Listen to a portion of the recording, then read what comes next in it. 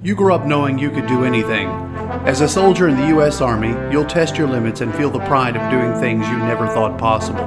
With guaranteed training in one of more than 150 career fields, up to $40,000 cash enlistment bonus, you'll earn a steady paycheck, get money for college, and gain valuable experience while you learn how to be a valued team leader.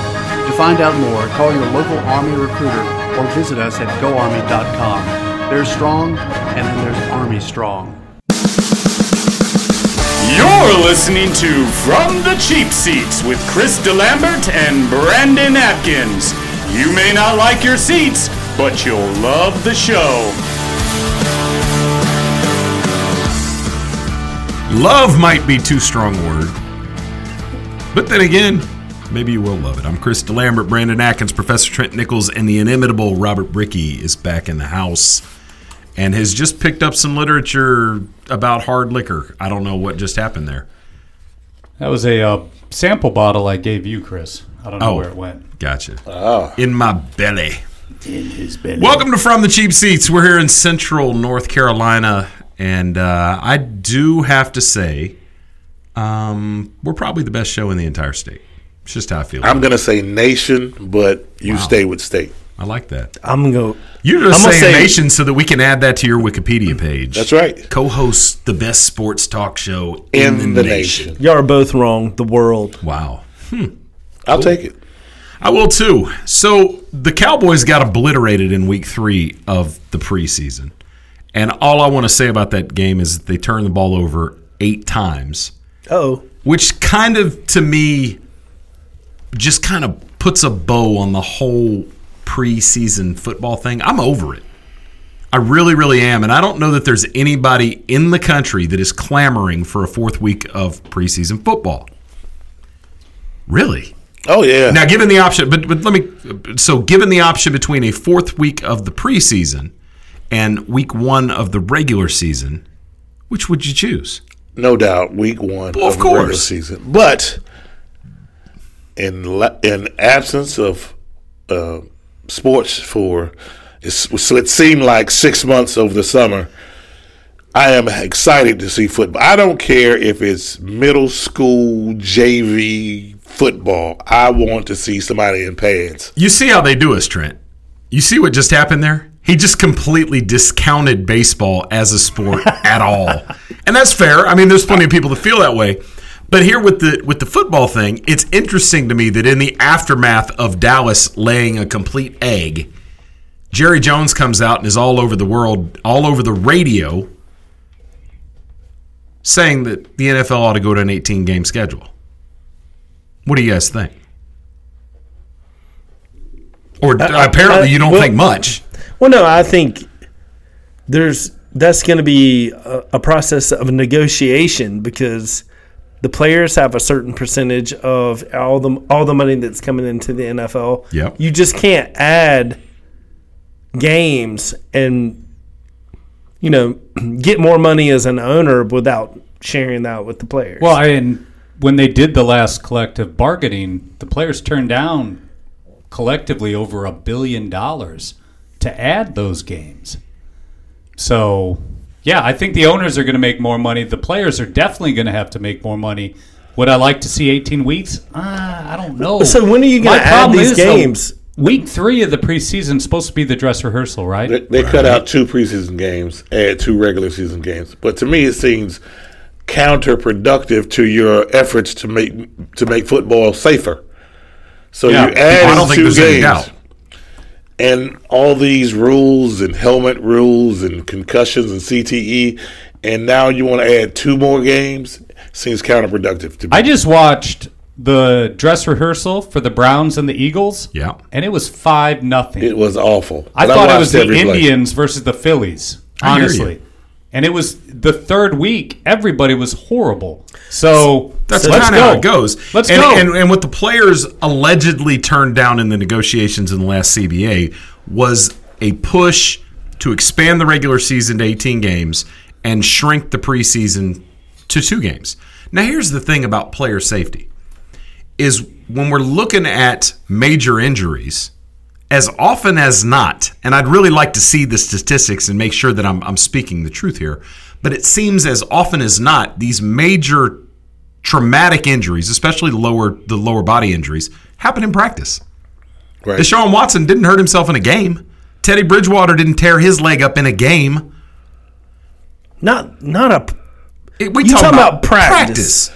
So my thing is whether you've got 20 weeks here, you got it going. You still got as many practices rolled up into that. No matter how many of those games, quote unquote, count. Now there's a push from one part of this argument that says, well, the NFL can just expand the rosters. That eliminates the need for preseason because they can keep more players, so they need less time to weed them out during camp in the preseason. And you sort of spread the load amongst them in terms of regular season, and it lessens the need for injuries. That's nonsense. Mm-hmm. That's absolute nonsense because your stars are going to play. If it's 18 regular season games, they're going to get the bulk of those touches and those snaps, period. Go ahead. Well, I'm just saying, did you see Cam Newton land on his head in Game 3 of the preseason? You know what I mean? He could have easily gotten injured, seriously injured. Why not try it, I guess? Well, because you still have your stars playing in Game 3 of the preseason. Yep. You got Cam Newton diving, and he gets hit the right way. He lands on his head. He's not going to play any different way because that's how he plays, right? So why not at least try, I would think. More games. You get $1,000 whether you're Drew Brees or a scrub per preseason game. Your pay does not get kicked in until your actual game. Yeah. So why not? As a player, I would rather get some game checks and get more of the piece of that pie. Well, in the short term, it would really screw up a lot of things. Because in the short term, you just said it. The players get paid in equal increments for their regular season appearances. Now all of a sudden you've got 2 extra appearances. That means all of those contracts that exist are null and void. So you've got to figure out the union would have to be behind this and collectively say, yes, we're going to prorate the additional 2 games onto these contracts. You can't just hire somebody to work for you 16 times and then say, oh, yeah, well, we're going to stay on that fixed amount. Yeah, but we're going to pay you 2 more. That gives leverage to the players, though. The players have leverage on a lot of things, and they waste it. They waste it on things like, we don't want to do any more 2-a-days. We don't want to do contact in practice. We don't want to do – those are the things that they have squandered their leverage on for years. And the beef when they talk about adding the notion of adding $1 billion if they expand the schedule is silly. It's silly. And I'm going to tell you why it's silly. Season ticket packages, the NFL, guess what you're buying? You're buying those preseason games whether you like it or not. Yeah, but that would all change. That would all change. No, if you add it won't change price. Because whether you buy the preseason tickets as part of your package or you buy an extra home game, it's the same amount. So the argument is that scouts won't have enough time to scout players. It's not right as it is because they've also lowered it's not the scouts. It's the off season where they could have contact with the players. They've actually shortened that time frame where the players have more time off. Well, that's what the players use their leverage on, was to get more time off. Yes. Because training camps have been condensed, the number of activities they can have, the OTAs have become truly voluntary at this point. That's what the players use their capital on, and the owners are like, we've had this conversation. The owners are like, oh, you guys want to come to practice less? Cool. That means that many fewer days feeding them. That many days fewer having the medical staff in the building. The administrative staff. The owners win at every turn. The other argument that I have against the 18-game schedule is that we are Americans and we love statistics. And if you take and you lengthen the year by 2 games, there's a lot of old hats who are like, well, what does the 2,000 yards rushing in a season mean if it takes you 18 games to get there? I'm not saying it's valid, but it will come up. Yeah, but that's happened in every sport, and we always get over it, though. Has it? Baseball's been playing 162 games for 50 years. The NBA's been playing 82 games for as long as I can remember. When did they not play 82 games? But you've had expansion. Like you've had more teams.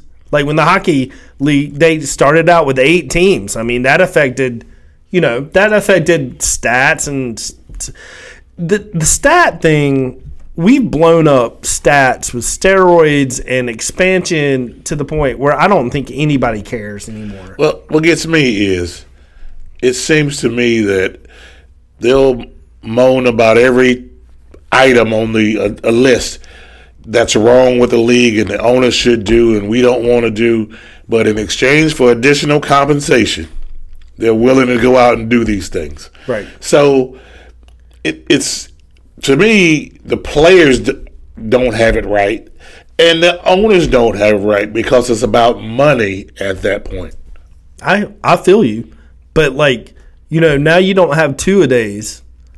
If you're driving a UPS truck and you're an athlete and you think you can play football, wouldn't you go to all those 2-a-days for some Odell Beckham Jr. money? 60 million guaranteed, something in that neighborhood. Wouldn't you just go and practice? I mean, you're talking about young people. You're not talking about a bunch of old people like me and you, Chris. I mean, wouldn't you when you're talking about players' rights?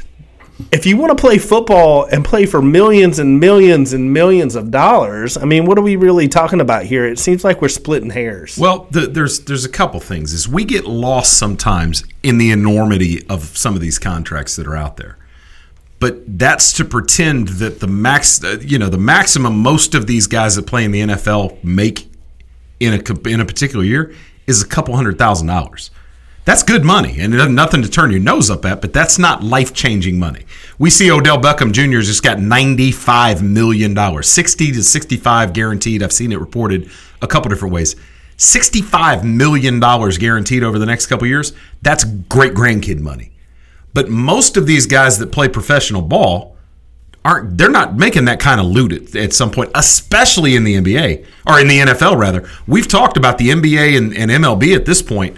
That money, if you're at the back end of somebody's roster, you're making a lot of cheese if you can do it for a couple of years. The NFL is a different animal. And with the short duration of NFL that's the other careers, piece. Is what, 3-4 years? The average is still just around 3 years. Right. And it's interesting, but it's easy to latch on to a Peyton Manning or a Tom Brady or somebody that does it for 15, 17 years, makes all these millions of dollars, and they're on a different tier than everybody. And that's part of the problem the NFL has, is that Drew Brees in particular is the type of guy that has way too much power in the union. And when he goes and speaks, people have to listen because who he is. Right. But what he's looking for in terms of an agenda is to protect those guys that are making $15, $20, $25 million a year and is not concerned about what's going on with the rookies. If you go with these young first and second year players, do you think they give a rip about how many sessions they can do during training camp? Dude, that's what they do. They'll be out there every day. But Drew Brees ain't trying to go into camp for any extra days. I totally agree with that, but everything has to have the right perspective. So me, I'm fairly successful in business. For $250,000, I would love to go out there and if I was any good in football, I'll go out there and do that. You know what I mean? The owners make money. Yes, they totally exploit the players. That's a given. But you're telling me that you don't want to go out and play a game for that kind of money? The game you've been playing, since you could throw a ball or kick a ball or run a ball, you've been playing this in your entire life. And like you said, you're 20 to 25 years old. That's the prime of your athletic life. And you feel like you're Superman at that point. You can do anything and you can go all day. And it's just a different world. And I agree. I think they should do more in camp because it's going to be flag football. We'll see you on the other side. Chris DeLambert, Brandon Atkins, two American patriots trying to make sports talk radio great again. The V Foundation and board member Robin Roberts are dedicated to declaring victory over cancer by funding cutting-edge research. Jim Valvano's greatest legacy is the V Foundation. you can help join the fight. Give the gift of time. We need passion. We need teamwork and momentum. The time to act is now. There's not a moment to lose. Every dollar counts. Every day counts. To find out how you can join us to defeat cancer, please visit jimmyv.org. Welcome back to From the Cheap Seats. All right, welcome back. We're talking about the NFL, talking about revenue, and I would never venture to give Jerry Jones a lesson in business. Jerry Jones is better at making money than I am at anything else in my life, and I respect that. However, 2 more games added onto the season cannot add $1 billion worth of revenue to the NFL. It's a mathematical impossibility. And I'm going to tell you why real quick without dumbing the numbers down too far and boring the crap out of you. The NFL in revenues last year made $14 billion for the entire season. That's $14 billion that includes attendance, it includes television, it includes merchandise. Preseason games as well? Yes, absolutely. And like I said, you're including the preseason games in there already. So if you replace those, you may increase the value associated with them, but this is not entirely new revenues that would be associated with that. So let's say for a second that the real number created by expanding the season is $200 million, which is a lot of money, right? Anybody turning their nose up at $200 million? I am. $200 million split 1,500 ways, which is what you have to think about when you're talking about the players that are on rosters now. How much money is that? Not a lot. Not relative to what we're talking about. Mm-mm. And then you have to think about the way it's skewed, where you have the Drew Breeses and the Odell Beckhams that are making all of this. They're getting a more significant cut of that. And by the time you're talking about the bottom of the roster guys, you're talking about tens of thousands of dollars at the absolute most that would be. Yeah, but didn't we have a story not too long ago where, as part of a punishment, they made them play a preseason game? Yes. Cleveland. That was Antonio Callaway, yes. Okay, so, I mean, that's game, already every snap. But that's already problematic for more preseason games. How many people that was just said stupid that the Browns looked at that with a young guy that's 22 years old and they're like, we're going to make you play snaps. I'm sure he preferred to be out there playing snaps rather than standing on the sideline. That's why it was so ludicrous. What did you say, 1,500 divided by about 1,500? I mean, it's actually probably 1,600. But 133,333.33. Got it. And when we think of these contracts in terms of multi-million-dollar deals, that's a paltry sum. Mm-hmm. Now, here's what I would tell you makes sense to me. 2 games is too much for the NFL to expand. I think it's too radical. You have to eliminate 2 preseason games. How come the schedules are built in every sport into even numbers? Playoffs. Home games. If I've got 16 games a season, 8 of them are home, 8 of them are away. The NFL's been going to London for years. They've gone to Mexico City. They've played with other things. And they can call it whatever they want when 2 teams fly to London. Both of them are giving up home games. Add 1 game to the schedule. Play 17 games and have every single team in the NFL play a game overseas. That gives the NFL 16 opportunities to showcase the game. Play a game in Tokyo. Play a game in Vancouver. Play a game in London. Play one in Berlin. A game that means something, that is part of the regular season and does not cost anybody a home game and irritate the fan bases. Because as much as the teams don't like traveling over there, the fans are the ones that get screwed in this. Except when it's, a bad team playing over there, because that's a game they don't have to travel to see. But does anybody disagree with my analysis here? I kind of do, but because globally, if you're gonna show up to a football game in London, you know what I mean, or like Mexico City, you're gonna tune in and watch it. Like, I've never understood why we try to expand this game that it's clearly American and it's working just fine. Like, it's making all the money. It's like the biggest sports cash cow that you could ever invent. So why are you? I understand, like, put together some think tanks and try to expand the game.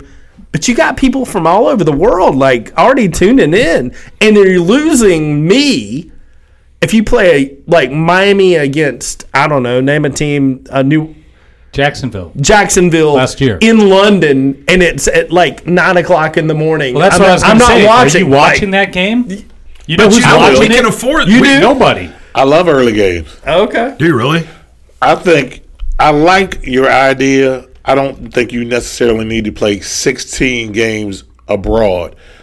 Do it on a rotating basis. Target 6 countries and say we're going to play here and we're going to rotate it every year, so every team gets a chance to go play overseas somewhere, and then you're growing your base in other countries with the possibility of having a team in one of those countries down the road. And to answer your question, every great civilization comes to an end. You have to start planning for that day. And the NCAA, NFL is facing some challenges right now. And they realize this thing could turn quickly. We better be prepared, and we better have some new ways to grow our business and our game and to generate new revenue streams. Or we could be. Let me ask you a question. How many Super Bowls has anybody been to in person? None. I've been to all of them. I don't worry about truth anymore. Okay. So that means none for Robert. Trent. No. I have not.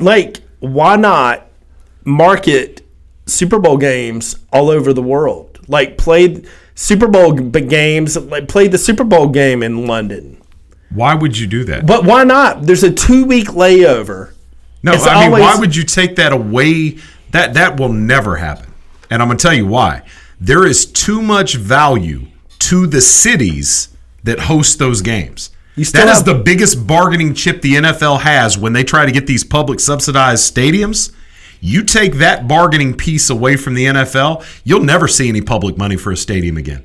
Every stadium deal that's been done in the last 15 years, that city has got a doggone Super Bowl for the most part.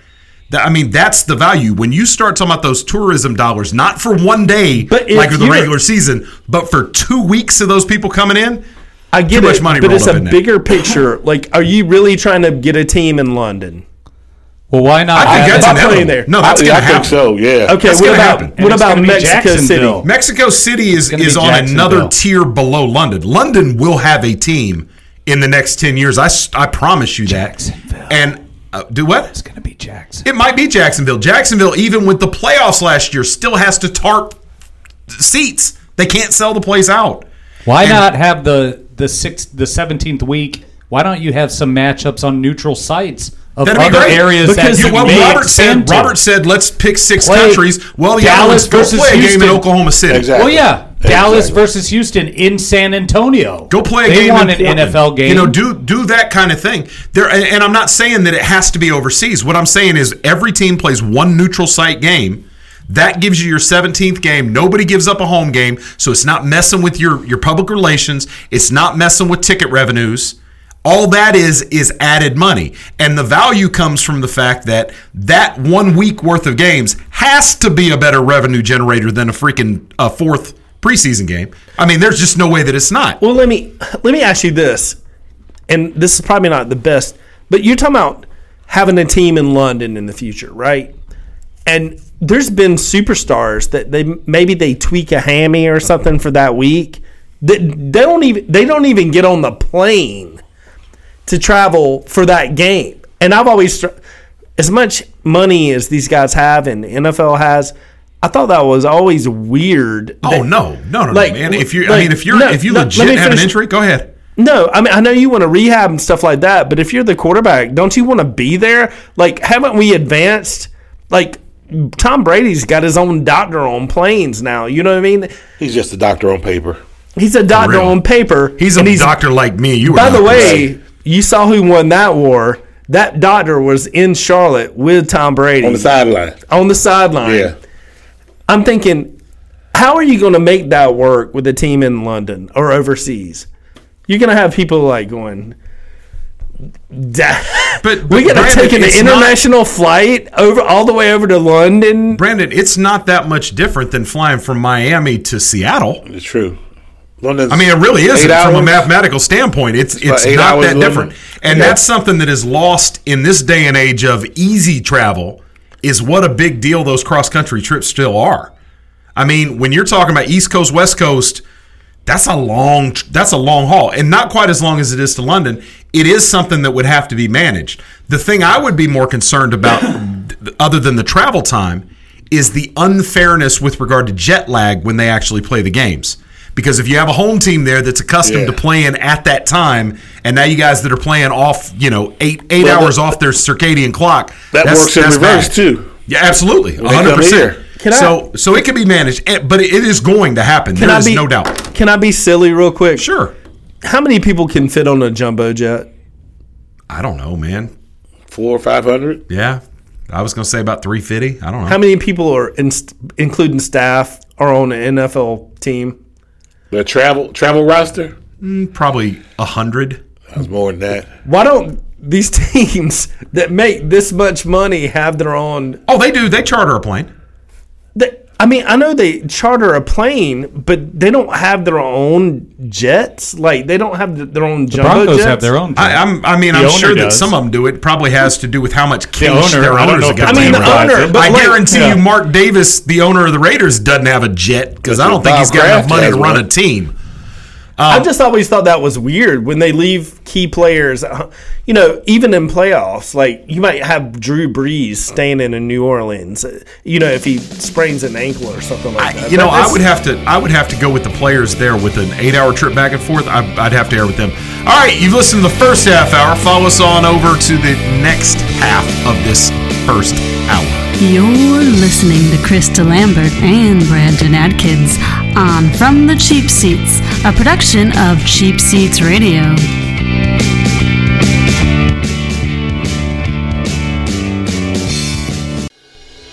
Are you ready to sell your home and don't know which realtor to choose? Well, not all realtors are the same. I'm Crystal Copas, and I don't just stick a sign in the yard, throw it in the MLS, and hope to collect a commission. I provide a customized marketing plan that includes professional staging, photography, videography, and drone at no cost to you. Contact me, Crystal Copas, with RE/MAX Real Estate Service, and let's get your house sold. 919-356-5402 or visit me at crystalcopas.com. Everyone deserves a decent place to live. Everyone. Decent shelter is something we all need to thrive. Through shelter, we empower. Visit Habitat.org to donate today. Hello, I'm Rob Beckley, lead singer of the band Pillar. I served in the Army Reserve for 8 years, and it taught me lessons in teamwork, leadership, and organizational skills that I still use today. Serving part-time in the Army Reserve also offers skill training, money for college, and bonuses up to $20,000. So if you're up to the challenge, talk to your local Army Reserve recruiter today or check us out online at goarmyreserve.com. You too can be Army strong in the Army Reserve. You know what really gets a party started? Indoor baseball. Yeah, just find a broom or a pool cue, and you can use like anything as a ball. Cans, bottles, shoes. Hey bro, toss me that avocado. Most party fouls are pretty dumb, but if you decide to drink and drive underage, you could lose your license and your freedom. Underage drinking and driving, the ultimate party foul. Learn more at ultimatepartyfoul.org. Brought to you by the National Highway Traffic Safety Administration and the Ad Council. And now, from Sanford, North Carolina, Krista Lambert and Brandon Atkins. Got money, I got fame, fast cars and everything, yeah!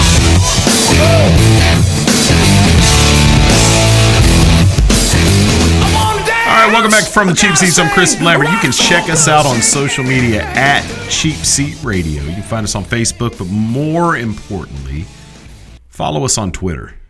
Every now and again, Trent puts something witty up there. If it's not witty, it was probably me that put it up there. Trent's a lot funnier than I am. And everybody knows I don't know how to use Twitter. Yeah, Brandon called me about Twitter today, and he's like, I don't normally go anywhere near Twitter, so I think there's a message in there. I think you got a message from outer space. That's kind of how that conversation went down today. But yeah, follow us at Cheap Seat Radio. You can find us on Twitter. Always polls. Actually, there's a poll question I'm going to have Trent post here later. We'll get to that. But before we do, I think we've beaten this horse to death. But I do want to put one thing forward for you here. If the NFL were to expand to 17 games and play one team, every team in the league plays one neutral site game per year. That would be 16 neutral site games. I think that the NFL should put together annually a list of 16 venues, international or not, and then every other year, the conferences draft those based on winning record. So the AFC champion gets the first pick all the way down to the last team in the AFC. Tajikistan could be like the 16th one. It probably should be. That'd be fun, wouldn't it? Yeah, we're playing in Baghdad. Kazakhstan. Here we come. Here's the thing. But if you do that, there actually legit would be some excitement about that. Those teams choose it and then do a completely random drawing to match them up against an NFC opponent. I think that would be cool. Like you say, have some neutral site venues in this country. Sure. And some quality places. Like, dude, can Vancouver. you think like Vancouver would be great. I said Vancouver earlier, but think about it. Play a regular season game in Tuscaloosa, Alabama at the Iron Bowl. Yeah. You know what I mean? I think First of all, play one in Austin, Texas. That gives your fan base an opportunity to touch the NFL for those fans who ordinarily don't have that chance. And it really is kind of payback because if you live in Tuscaloosa and you're an NFL fan, you're probably driving many, many hours up the road to Atlanta to get to those games. If you're in Raleigh and you're a Carolina Panthers season ticket holder, you're hiking across country 8 times a year to go to Charlotte to a football game. Pay those folks back. Take it to those major markets. Intersperse those. But I like it. Hey, break the league in half. Have them draft those venues. And what's up? Oakland almost moved to San Antonio. Right. So San Antonio show Oakland what they missed out on. Absolutely. Yep. Now, and Oakland goes back into the hopper. I mean, Oakland and all of a sudden you got game every once in a while. Dallas versus Houston. I guarantee you, San Antonio would be lit up. You've got San Antonio, you've got Austin, you've got plenty of options in big enough markets that could support it. Portland, Oregon's one of the fastest growing cities in the country. They're not going to get an NFL team anytime soon because Paul Allen would bend over backwards to keep that from happening. Dude, Cleveland has a great basketball team. They could use a professional football team. Dude, and I think they actually have an NFL-style stadium, too. If they could just get a professional team up there to play, they could probably sell it out. It would be Well, I also say that I know the economics won't work because I hate when I'm bringing up an idea, economics always gets in the way of sports, right? But, I mean, remember that the MLB game they put on in Fort Bragg? Yep. How cool would it be if they just did one game close to a military base and just economics are in the way of that. They play basketball. That's a cool idea. That's a really cool idea. College basketball on aircraft carriers. And the Tar Heels won on an aircraft. And the Tar Heels won. And the Tar Heels won. I think. You know what? We could get one of the venues should be on one of those Chinese islands they've built out in the Pacific. You guys seen that? No. They've created islands where nothing was anymore. Like in China. No. On an island. One of those Middle Eastern countries, they built a bunch of islands. Dubai. Yeah. Dubai built a couple of islands. Dude, I'm going to tell you right now, if Dubai had a chance to host an NFL game every year, they would build an island and put a stadium on it just for that. How many people could you fit if you had a game at the bottom of the Grand Canyon? You could fit billions of people around that bowl to watch that freaking football game. I didn't see that one coming, dude. If you did that, then NCAA basketball would know how all of us feel when we have to watch a game at the top of a football stadium. The only problem with that is if you ever put Cleveland in that game, the mighty Colorado would rise up and try to wash that team off the face of the earth. Even the donkeys would play better that took them down the Grand Canyon. I did save a kid one time in the Grand Canyon. You saved him. I saved him. He was trying to run away from his parents, and Brandon held him back. It wasn't his parents, dude. That was kidnappers. A lot of people who've never been don't understand. You just don't go straight down. You like come back and forth, and you kind of seesaw all the way down to the Grand Canyon. And this kid fell from about 6 levels up, and I caught him. Shut up! And I swear to God, this is like over 20 years ago. And I waited been for paying his child support. Did you signal for ever a fair since. catch before you caught him? The funniest part about it is the ground rule double. They didn't speak English, but I think they said thank you, and I was like, that's all good. I didn't want to see a kid die on my first. And you turned him into the ice camp, and now he's never been with his parents again. Nice job, Brandon. No, it's cool though. He's living in Pennsylvania, and that's why. He's actually the best MLS soccer player we have. I don't think Brandon was here for the Pennsylvania conversation, were you? No. Yeah. We came up with a way to fix U.S. soccer. We just are going to donate. You were here, not Philadelphia, the state of Pennsylvania. I just missed it. To U.S. soccer, and all those kids are going to play growing up is going to be soccer. And we figured out, we didn't even mean to, but the kids that have been separated from their families, the Mexican nationals that have come across the border, there's a rumor that they're all living in Pennsylvania. So, Trump, if you're listening, and you know he is. Don't build a wall to separate kids from their parents. Build a canyon. Well, here's the deal. I just want to know. This is why we're doing the Space Force, right? Are we going to build a wall in space? I'm just interested because the wall will work to protect our borders. Would not the same thing work in space? Should we just build a wall? We're building a net. Do you know why? Dude, do you not watch our Star theory? Wars? It's like it's a force field. Come on. Our theory is correct because all of these kids, the Hispanic kids that have been taken from their parents and are living in a place training in soccer, the theory has been confirmed because Charlotte has now signed with Barcelona to put together $1 billion soccer program, and they're going to have their own school there, and they're taking all those kids from those camps and moving them to Charlotte. Looky there. It wasn't Pennsylvania that won. It was North Carolina. God bless North Carolina. In truth, try to throw us off our tracks. Truth. Yeah, and good money spent. Way to spend all that money to teach Hispanic kids how to play soccer. Yeah. Don't teach them how to read or write. Because they couldn't turn around. I don't think Brandon knows we're joking about the Hispanic kids. Because they couldn't turn around and teach every American in this room. Gringo. Dude, okay. Yeah, you said it. If and when I steal all my Hispanic kids, I'm going to make them play soccer and send them overseas so I'm a billionaire. Those people make money, those athletes. If I had I'm a glad Hispanic you qualified son, what you meant by those people. Yeah, no, I was people, really worried. The soccer there for a players. second. I was looking for the mute button. No. Yeah, soccer players billions. So all the kids that I steal from the families of the Hispanics, they're going to play soccer in London.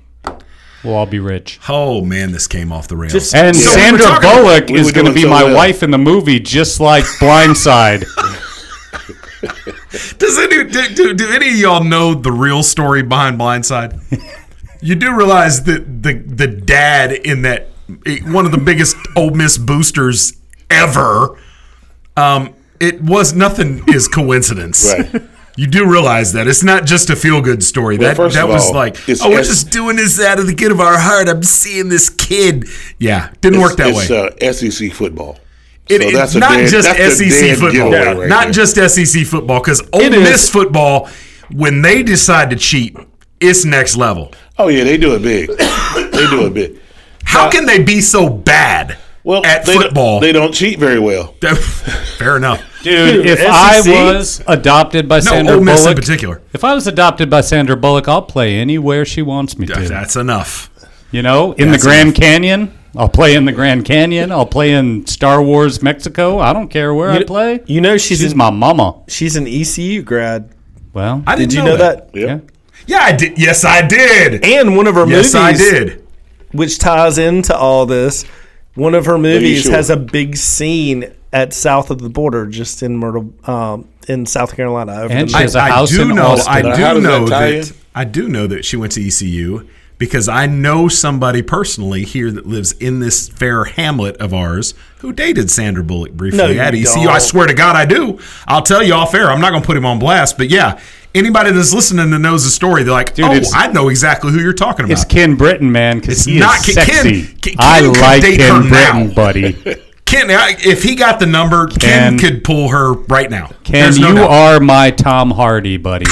I am. Ooh. Ken went to NC State. And ECU grads not having any Dude, part of it. NC State Ken Britton could date Sandra Bullock or Trent Nichols any day of the week, my Look, friend. Jesse James was engaged. Did they get married or were they just together? Eric Decker. I think Jesse James married Eric Decker. No, Jesse James, the guy, the tattoo artist. I thought the porn star I don't woman. think they got married. Yeah, but how long were they together? It's a good little while. So if I got Jesse her. James, exactly. I got Jesse James in my left hand, Ken Britton in my right hand. I'm taking if Jesse Ken James Britton. could get with her and be in a relationship like that, Ken could at least get her to dinner.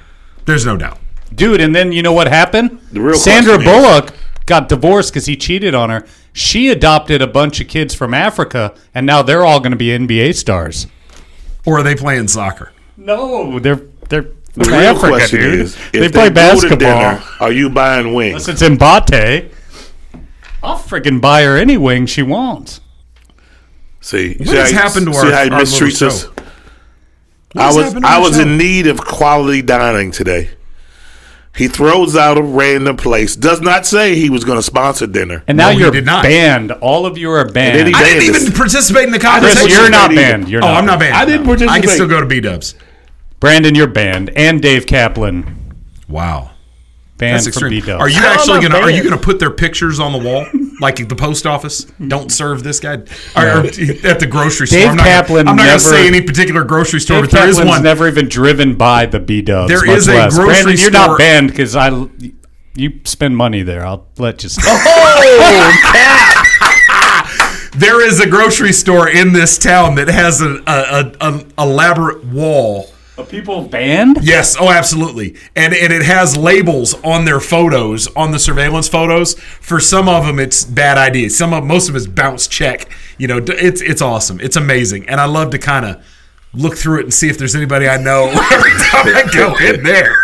I bet you Ken Britton has a True picture story. up there. No, Ken's not on the wall. Did you put it up there? Not as bad, but Did you it's put it good. there? Oh yeah. He just randomly sticking Ken Britton pictures up around town. I think so. I think he's he's carrying talking one in his about wallet. I think he's talking about his bedroom wall, though. So 12 minutes or so ago, we were talking about Donald Trump, and that was going to segue into the next little thing we want to talk about. But then we started talking about Ken Britton and Sandra Bullock. And you know, you made a comment of how good we thought the first two segments went. Yeah. And the wheels fell off. Hey, at least this one's not on WD. Oh, darn it. Yeah, it is. Maybe for the last time. So, Donald Trump. Never heard of him. Tiger Woods was asked this weekend. You got to Right follow after us on the this. other side. We'll see you after the break, and it'll be better. It can't be any worse. Krista Lambert and Brandon Atkins always help me with my draft picks, but I sure wish they would stop hanging out with Zeke Elliott.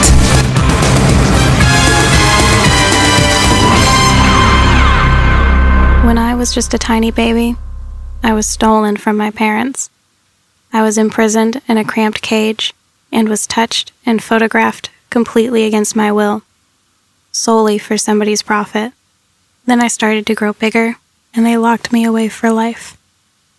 If you knew that was the life of a tiger cub, would you still pay to pet her?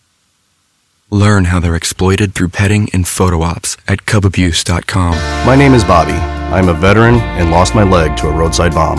My victory was going from a wheelchair to becoming a weightlifting champion. I'm Sam. I'm a veteran. My victory was finding a career that I could be proud of. At DAV, we're on a mission, helping veterans of all generations get the benefits they've earned. I'm Cece. My victory was finishing my education. When America's veterans win, we all win. Help us support more victories for veterans. Go to DAV.org. You're listening to From the Cheap Seats with Chris DeLambert and Brandon Atkins. But if you really want to know what's going on, Professor Trent, they should listen to you and me, Diamond Dave Kaplan. We've got a better grasp on sports, I think. It's astute analysis. Welcome back to From the Cheap Seats. All right, talking about Donald Trump. Donald Trump. Finding his way back into the sports world. He didn't even do anything. I feel kind of bad for him. So Tiger Woods was asked this weekend about his relationship with President Trump. And he has played golf with the president in the past, on a couple of occasions, it appears. It also is fair to say, and only right to say, that he also has played with several other presidents. Because people want to play golf with Tiger Woods. If I was president, that would be on the very short list of things for me to do. I would want to see all of the information we have on aliens, and then I'd want to play golf with Tiger Woods. You wouldn't even check who killed JFK? Oh, that's third on the list. Okay. Yeah, that's third. I want to play with definitely want to play golf with Tiger Woods. That would be a Tiger pay-per-view event with Tiger and Trump, right? Oh my God, that'd be great. No, this is just casual. But here's the thing: is Tiger Woods tried to stay out of any controversy and basically said, yeah, I guess we're friends. I respect the office of presidency. That's about as innocuous a statement as you can make. But what do you want him to say, Chris? I don't. I think what he said was right on. Yeah, that's the point. And he's being filleted in the media because he refused to trash the president. Gotcha. Now, on the other hand, we have an Instagram post from J.D. Martinez from 5 years ago that somebody has gone and fished out of the trash that is a meme featuring a picture of Adolf Hitler that says the first step in conquering a society is to disarm its citizens. He's a pro-gun guy. And his caption says something to the effect, that's why I'm always strapped, #the truth. It's his pro-gun stance. He's being raked over the coals for making a political statement. So Tiger Woods, on one hand, makes an anti-political statement and doesn't want to get into his politics, and he gets raked over the coals. Then J.D. Martinez, within virtually hours of that, is being raked over the coals for his political statement. Now, to be fair, I'm not blind to the fact that it did include a picture of Hitler, but it was Hitler in a negative context. The problem that the media seems to have is that it was what they perceive to be a far-right stance, and that doesn't sync with most of the media. And I hate to even say the words mainstream media, because that's the most overused term in the world. And frankly, I guess the four of us are part of the mainstream media. But my thing is, unless these athletes, it would appear to me, are willing to come out and talk about things that are supported by the far left or that are anti-administration right now, there's no winning. Because LeBron James, when he came out and called the president out and got in his flame war with it, the president looked really stupid during that exchange. Yeah, I agree. LeBron James was, in the midst of him breaking his hand on the whiteboard and all the rest of that stuff, people were like, yeah, but, he's not willing. He's not unwilling to talk about where he's at politically. And I even remember somebody in this room saying, well, that's one of the things puts him on a level more than, higher than Jordan, because Jordan just wanted to sell shoes. And I think there were a lot of people who felt the same way. So if you're willing to come out and talk about your views that are left of center, there may be some praise for you in the media. If you want to try to stay out of it, or you want to talk about, your pro-right stance, you got a problem. Is that fair? I think there's an appropriate time to ask that question. When's the appropriate time? Not when he's played, 72 holes in 3 days? You know what I mean? He had just got done with 18. He said he was hungry. He did. Right. He was tired, and you're going to ask him, what's your relationship with Trump? It wasn't even. But Brandon, no, hold on. Go ahead. I think, first of all, that's a question when clearly nobody, maybe some people do, I don't know.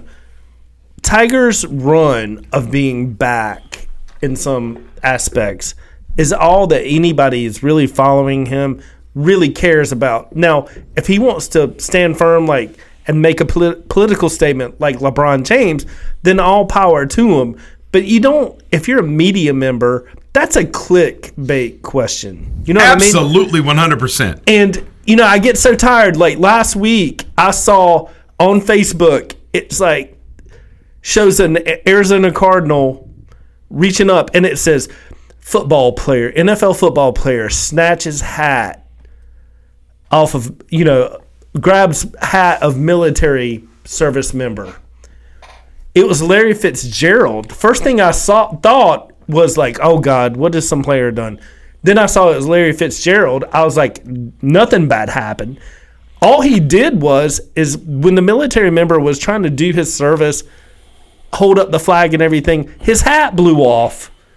And then Larry Fitzgerald went up behind him and picked it up and placed it on his head. That kind of question in that situation is clickbait material. It's not a well thought out question. Like, Chris, what's your relationship with Trump? You know what I mean? Like, that's just a stupid, lazy question. Well, you said that it's a lazy question and it's not well thought out. I think it's more sinister than that. I think it's very calculated, and I think it's somebody that's hoping to get something that's soundbite worthy that they can turn into clickbait. I really honestly believe that's the same thing that's happening to JD Martinez. This JD Martinez thing is ridiculous. Don't go after a guy for. First off, I think there should be a statute of limitations on people's social media. 5 years ago, nobody had an issue with that post. Okay? Yep. 5 years ago. Right now, JD Martinez could win the Triple Crown, is having the best season of his career. And I guarantee you, it was probably a New York reporter, a Yankee reporter that pulled it up and tried to make a controversy and a distraction to a guy that realistically is probably in the top 2, if not 3, in the Triple Crown categories right now, trying to distract him on that. And it's 5 years ago, dude.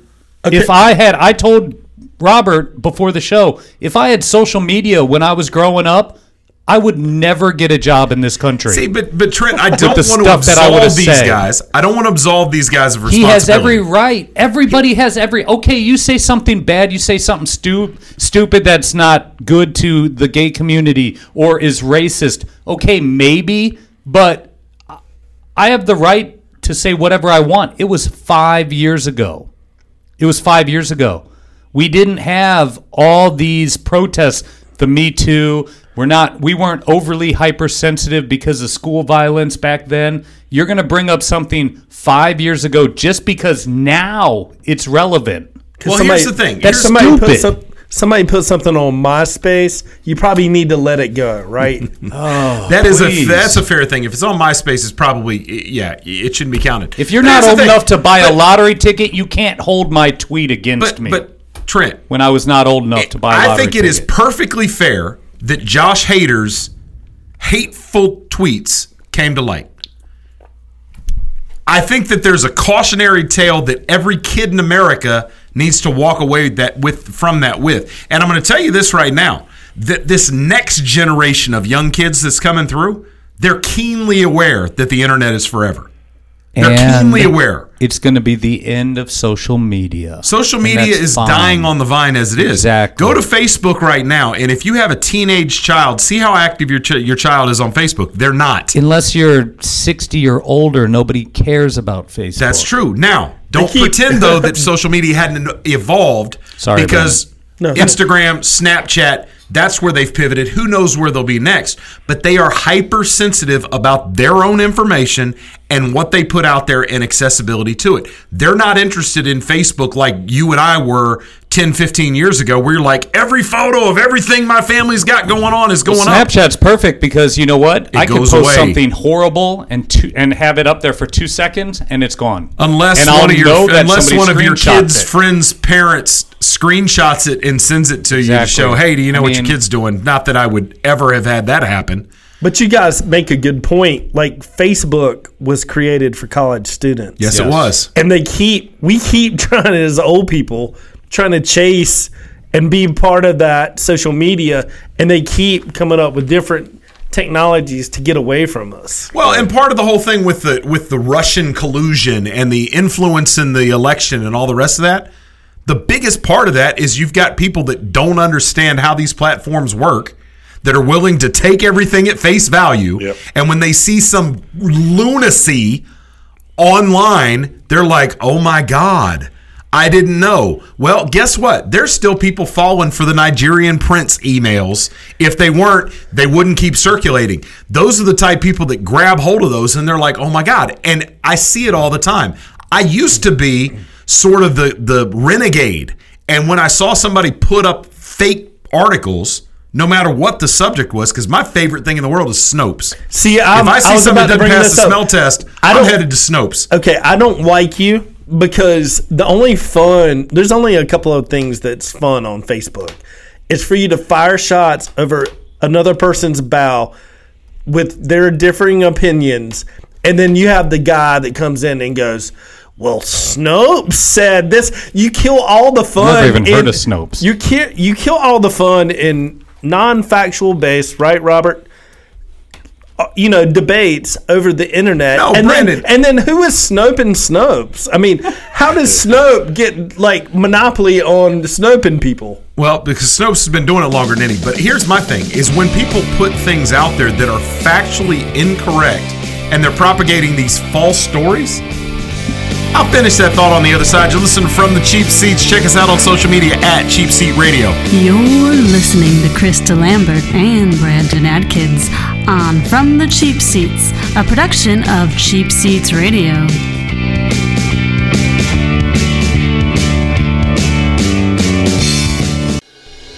Are you ready to sell your home and don't know which realtor to choose? Well, not all realtors are the same. I'm Crystal Copas, and I don't just stick a sign in the yard, throw it in the MLS, and hope to collect a commission. I provide a customized marketing plan that includes professional staging, photography, videography, and drone at no cost to you. Contact me, Crystal Copas, with RE/MAX Real Estate Service, and let's get your house sold. 919-356-5402 or visit me at crystalcopas.com.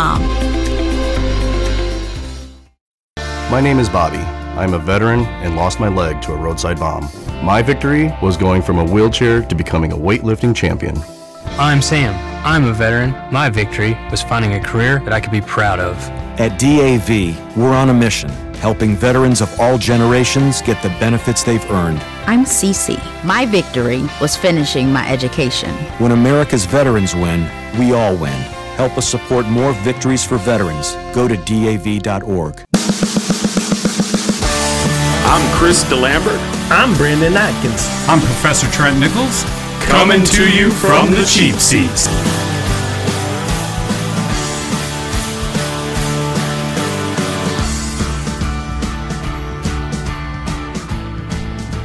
All right, welcome back to the second hour from the Cheap Seats. You can hear us every week on WRPR, RatPackSports.com. You can hear us on Ironic Media. You can hear the first hour of the show on WDCC locally in Central North Carolina. For now. 90.5. Yeah, until that second this segment. guy talking about African our kids. They play basketball. This What is are our you doing, dude? This is our tame hour. We stay strictly to politically correct sports This hour? talk. Yeah. No, this is when we get loose. This hour. Oh, darn it. Yeah, you got it. You got it twisted. You got it twisted. So if we go college football. Oh, I was just going to say, dude, college football, baby. Yes, sir. First of all, let's talk about our Urban Meyer for just a second. Urban Meyer should have been fired. Yep. I disagree. I think I've always lived my professional life with one rule at the top of my rule book. And that rule is never be the highest ranking person in an organization that knows a secret. And that has served me very well for a very long time. I don't think Urban Meyer was the highest ranking person in the Ohio State administration to know about Zach Smith. The problem I have with this situation is multi-layered. First of all, and I in no means do I want to seem insensitive to domestic violence. Too late. No, I don't. Courtney Smith I don't know the details of what actually went down with her and her husband, but their problems were for real. And some of the things associated with the reports, you can't make 50 911 calls on somebody and still be with them and not be a little off your rocker. That's just the bottom line. And apparently, there were some of these 911 complaints that were lodged when he wasn't even in the same state as her. There's a problem with that. And a lot of people have jumped on and said, well, if anybody got in trouble that many times, they would have been fired from their job. Really? How many people would have gotten in trouble when they were a contracted employee and were not convicted ever, weren't even charged when it was all said and done? Every one of these 9 complaints that made it into the investigative phase was dismissed. Can you really fire a contracted employee for that without putting yourself at risk of litigation? No, you can't. Now, you can. You can what? You can fire somebody like that if they're a contracted employee. That gets dicey. It's about wins, man. Why are we trying to breeze past? If he was not winning, he talked to his agent 5 hours before the Chicago media day. You're talking about Urban Meyer. I'm talking about Zach Smith. Well, I mean, I thought you started off the topic about Urban Meyer. Urban Meyer could have been let go. He had a clause in there that he couldn't bring any scandal, shame, whatever the case might be, to the university. The problem is he wasn't going to be fired without getting paid. And when you're talking about a contract that fat, even for an organization like Ohio State, that's a lot of money to pay somebody not. That clause, shouldn't they be able to fire him with cause? They could not pay him. They could, but they'd have had to prove that he didn't tell Gene Smith, who was his boss, what was going on, and he obviously did. That's why Gene Smith got suspended as well. Yeah. That's where the problem lies: is how high up the food chain did that go? Right. Did was somebody on the board of trustees going to have to get bounced as well? Well, so why is he telling his agent in a text that he fired? What's his name? Zane Smith? Zach Smith, for cumulative stuff that I will not talk to the media about. Why can't you at this point be transparent? Dude, you're talking about the same Urban Meyer who never has told the real story to anybody outside of very close circles as to why he left Florida. I'm going to tell everybody out there in our listening audience, if you believe that Urban Meyer left Florida for quote-unquote health reasons, I've got some property I'd like to have you look at. That is not what happened. And the fact that Urban Meyer has never been called to task by that, and that he made it through this investigation without anybody in the ESPN, Fox Sports, internet age media figure out why he left Florida, is amazing to me. The fact that he went straight to ESPN helped shelter him. Right. Because he was a member of the media. None of those ESPN types that would know why he left Florida was willing to put it to paper, and nobody has come out since. And it's a badly kept secret. What was the coach's name they fired when they sold those jerseys? Jim Tressel. Tressel. A relatively minor infraction. Yes, very much so. And he gets the axe. And Myers survives this. Yes. Winning is big in Columbus. There we go. 71-8 since he got there. Come on, that's the real deal. And honestly, if you fire Urban Meyer at this point right now, who do you bring in? Well, and I'm gonna say if the exact same thing next year. I mean, even if you get through the season, who would you bring in that could sustain the level of success they've had, like Meyer did? I mean, who's going to leave and come to that program? Well, you're right. And Urban Meyer just happened to be unemployed when they fired Tressel. But everybody forgets that season without Tressel, when what's his name? He's the coach at the University of Cincinnati now. They had a dual head coach situation. It was the worst Ohio State team in a very long time. Meyer just happened to fall into their laps. Now, somebody might say, well, Bob Stoops is unemployed. Maybe he could come in there, but Bob Stoops has never shown any inclination to want that Ohio State job. If the same thing that happened in Ohio State happened in Ann Arbor right now, Harbaugh would be fired. Gone. Very much so. that's what happens when you can't beat Michigan State or Ohio State. Yep. That's what happens. So, to me, the whole story is very clear. You got a guy who helps you win. Whatever he did to help the Buckeyes win, they tolerated it for a lot of time. Are we talking about Zach Smith now, or are we talking about Urban Meyer? Yeah, but who's his boss? Who's Zach Smith's boss? Urban Meyer. Okay, the astounding thing to me here is not that Zach Smith didn't get fired because of these 911 calls and the DUI and all the rest of the stuff.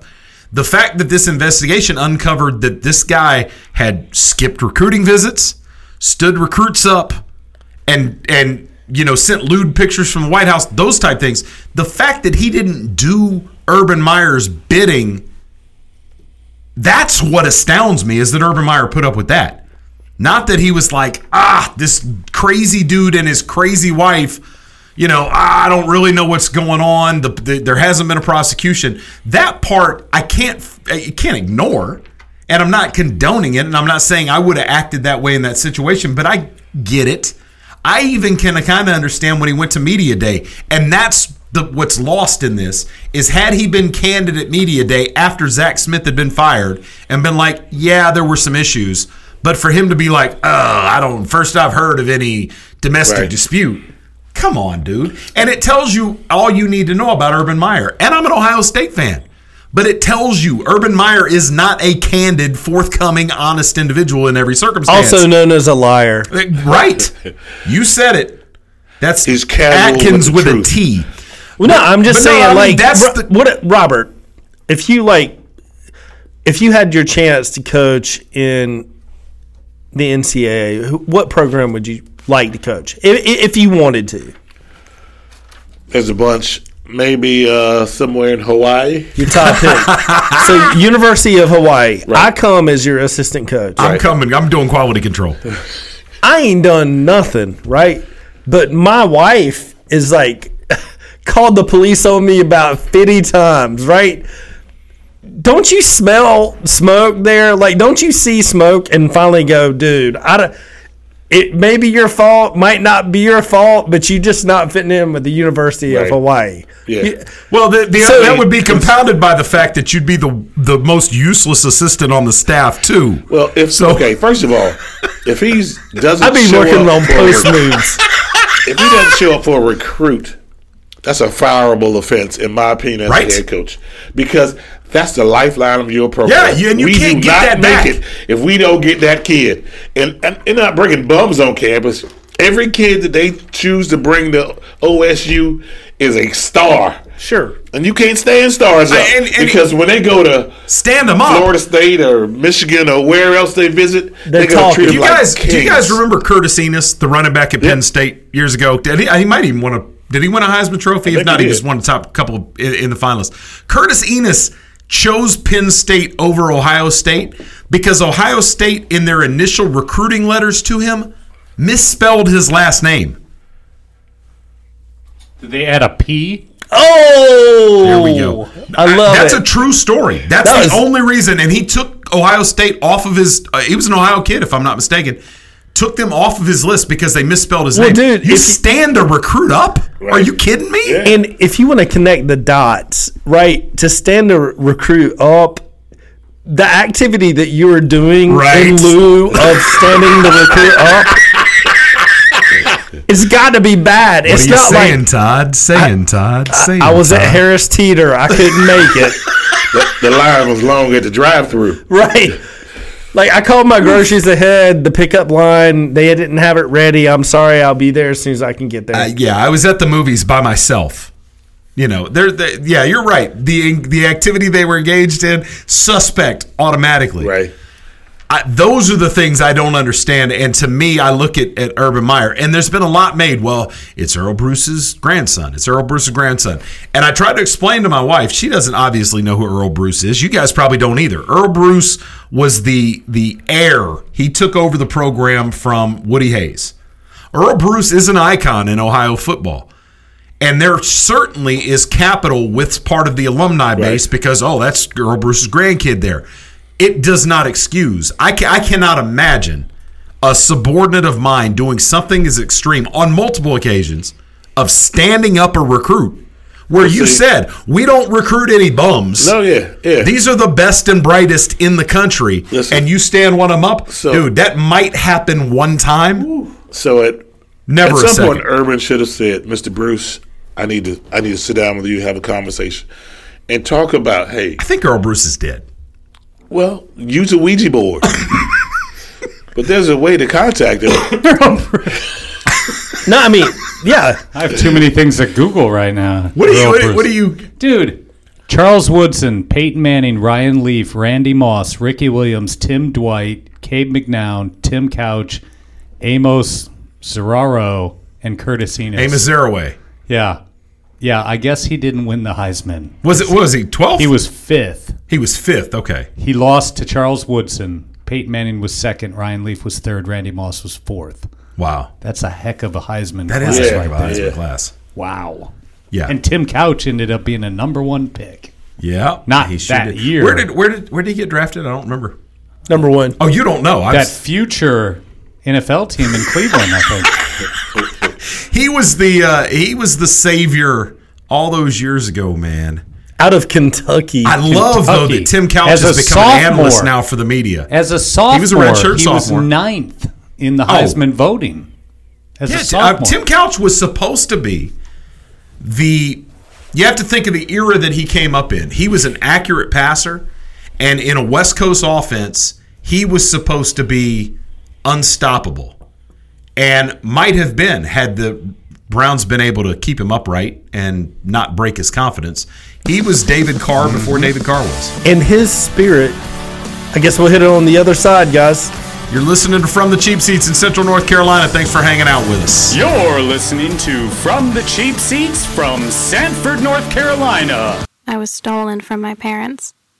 I was imprisoned in a cramped cage and was touched and photographed completely against my will, solely for somebody's profit. Then I started to grow bigger, and they locked me away for life. If you knew that was the life of a tiger cub, would you still pay to pet her? Learn how they're exploited through petting and photo ops at cubabuse.com. Hey Clarice, can we please put on the new Justin Bieber album? Hold on, Dad will be mad if we don't listen to From the Cheap Seats. Welcome back to From the Cheap Seats.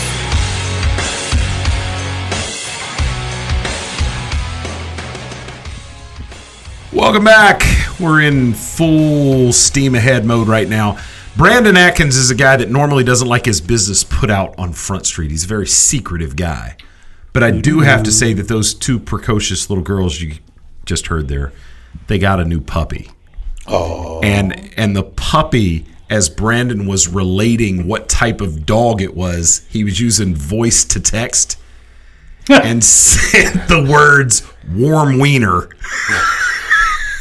Well, no. That's not what he said. That's what it changed to. That's what I'm saying. He used the voice to text, and it took Weimaraner and turned it into warm wiener. I guess I wasn't clear enough. He was texting his girlfriend, and the only kind of dog she likes is that warm wiener, baby.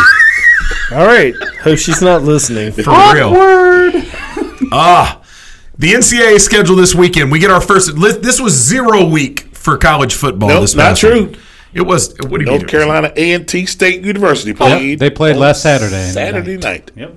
Oh, guys, it was 0 week. There were a handful of games. This is week 1 coming up here. I don't care what anybody says. Who do we have? What are our matchups, Trent? Thursday night we have Thursday. UCF against the defending national championship, University of Central Florida. Number 21 ranked playing UConn. UConn is a team and a school that baffles me. They have gone a couple of different times in their history since they started playing D1 football and have been on the cusp. I mean, they're adjacent to New York City, they've got great facilities and all that, and then they just fall off completely. Well, they're underdogs by 23.5, so I'll take the over. Our Appalachian State Mountaineers are going up into Penn State. App State trying to get another Big Ten W. Love it. Did it did it, and the Big House. So what's the spread? I'm sure it's Penn like State is favored by 23.5. I'm going to take the That's under. not. Give me the under. I'll take the over. I guess it's not the over or the I'll under. take App State I'll and take 23. Yeah, I'll take. That's what I mean. That's I don't know what what I I'm mean. talking about. I see. Football's been gone so long. I don't even know how to gamble anymore. But yeah, I'll take App State and the points on that. I'll take App State and the points. Who we got next? Oregon State versus number 5 OSU. Is this Thursday night as well? Huh? Is this Thursday No, night? this is he jumped into Saturday. Okay. We have three games on Friday. Talk to me Utah about the Friday State, games. Michigan State. Blech. Michigan State is also favored by 23.5. I mean, they're playing Utah Vegas. State. Some lazy Vegas is like 23.5 is our winning spread. number. Utah State. Michigan State. Western Kentucky versus number 4 Wisconsin. Wisconsin. San Diego State versus Stanford. So not anything great on Friday. No, San Diego State's another one of those programs every once in a while is all right. Texas, Maryland. Hold on, Army's going Not on to Friday. Duke. So don't leave that out. I mean, we got Robert Brick. That's right. Anybody going to the game? You going to the Army game? No, I will be elsewhere this weekend. Gotcha. Okay. Oh, jazz concert.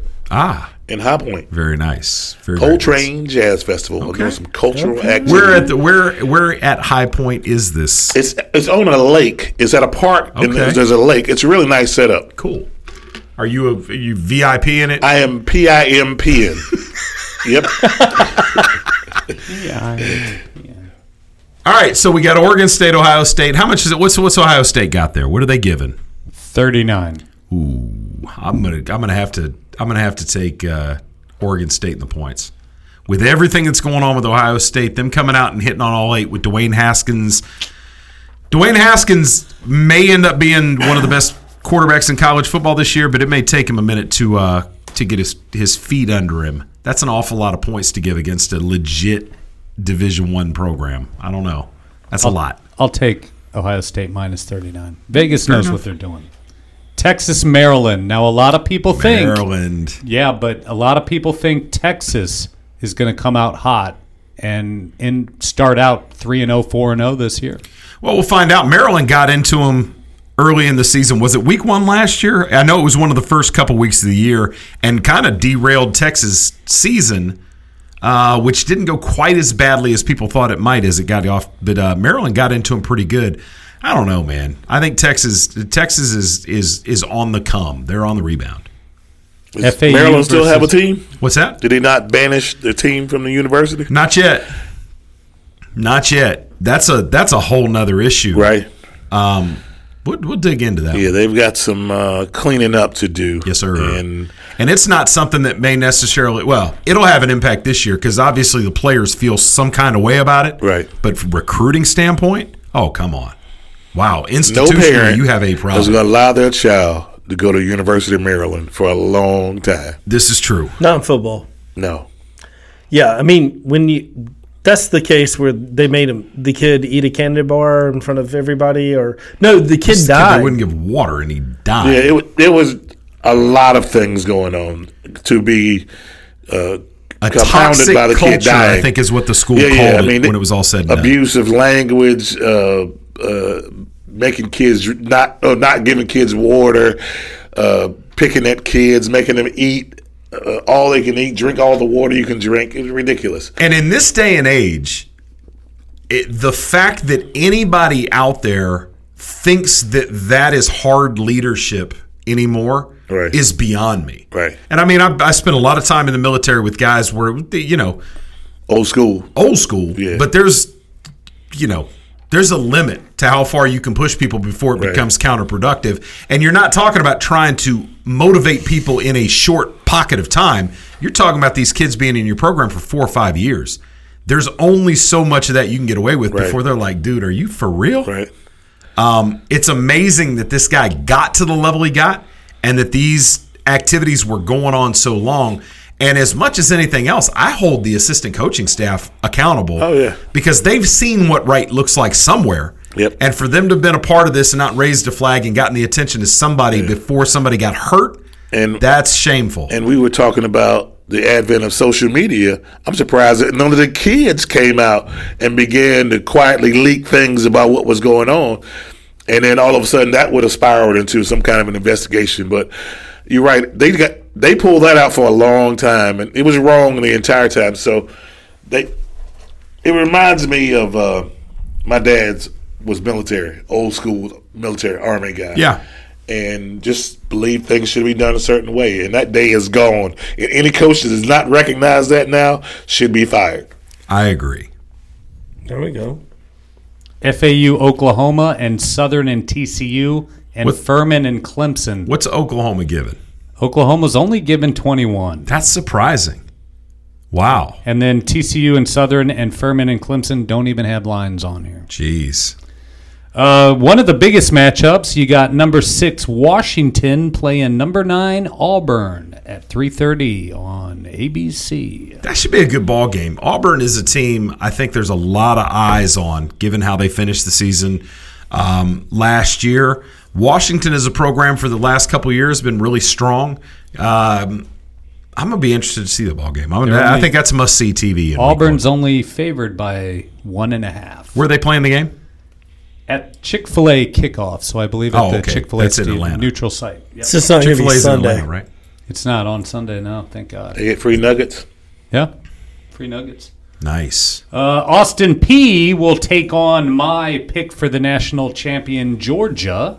All right. On Saturday. And then my upset special, Tennessee's taking on number 17, West Virginia. And I'm going to go with the Vols to take out West Virginia. I think the Vols have got to be better than they've been just because Butch Jones is not there anymore. One of the worst coaches in Division I the last couple of years. As Brandon stated, Appalachian State is playing Penn State. UNLV is going to Southern Cal to play USC. Boise State's playing Troy. Stephen F. Austin is playing Mississippi State. The other big game of the weekend, number 14, Michigan, playing number 12, Notre Dame. What do you guys think about the Notre Dame-Michigan matchup this early?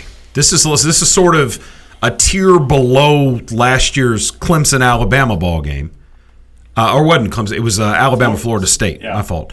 But this could be a game right out of the chute that has national championship implications. Yeah, there's three big games all the way till Monday night. This being one of them, I don't want to steal your thunder. Go ahead. You're good. Miami versus LSU. LSU barely squeaked into the top 25, but then you got Virginia Tech, ACC matchup, Virginia Tech against Florida State.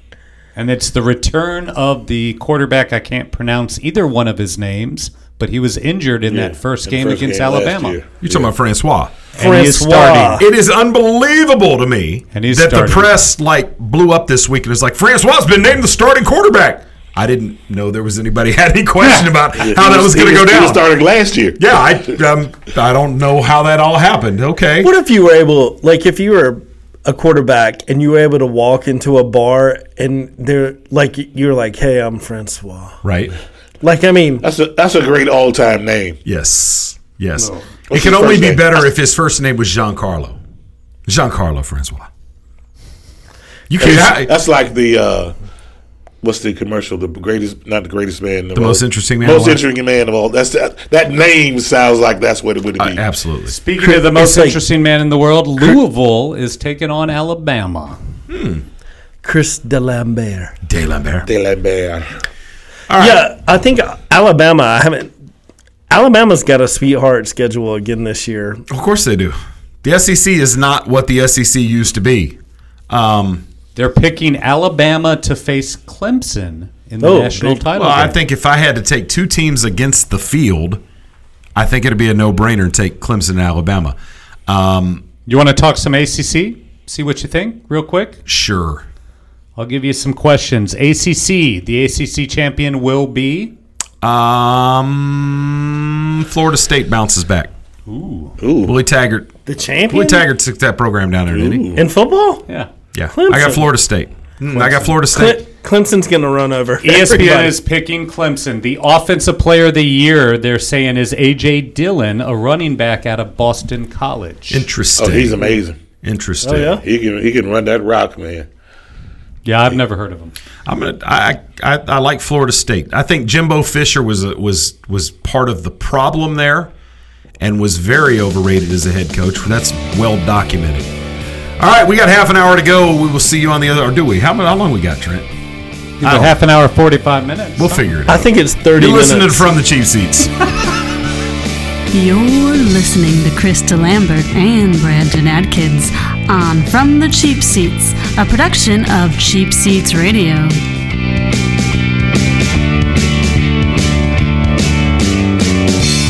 Welcome back to The Cat Show. Up next, we have Nico.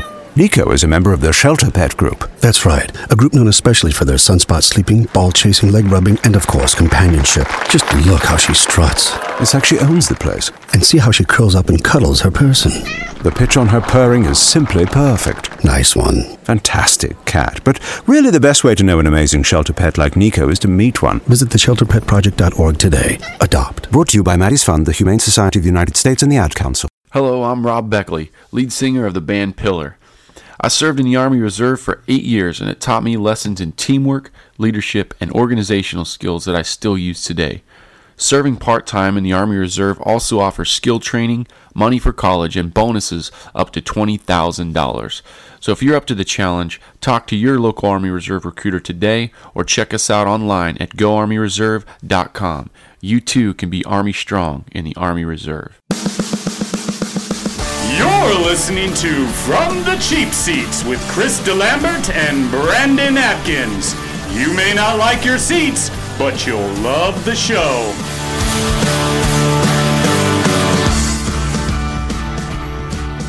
All right, welcome back to the final half hour From the Cheap Seats. You're listening to us coming straight out of Carolina. And I want to talk a little bit of NFL, and I have a question for you guys. And this, just for those of you that don't listen to the show, we do this cold. These guys never know what's coming out of my mouth next. Sometimes they react better to it. Sometimes the looks that I get are not fit for public consumption. When you go, let's talk about kids field hockey. Yeah. And then he gets on his phone and me and Brandon have to talk for 15 minutes. That does happen. All right, so here's the question that I posed to you. Trent, I want you to look up NFL passing leaders for 2017. Okay. You got them pulled up? No. You just told him. I'm working on it. You need a new phone, dude. Call Tim the Verizon man. He'll get you squared away. All right, so give us some direction. All right, so here's what's happening. I think that we all agree that as it stands today, there is a distinct hierarchy of quarterbacks in the NFL. Is that fair? Correct. So in that top group, we've got Aaron Rodgers, Tom Brady, Drew Brees, probably Ben Roethlisberger. Unless it's fantasy, Ben Roethlisberger's garbage. All right, so let's establish who the top. Where does that top tier end? Because you got Aaron Rodgers, Brady, Brees. Is there anybody else that's in that class, or is everybody else a step below? Seattle's quarterback, Russell Wilson. I'd put him maybe a half step down. All right, so if we're going to look at the second tier, we put Roethlisberger, Russell Wilson, Trent. Who you got in that next tier? Phillip Rivers, Stafford. Take that, Stafford. Okay.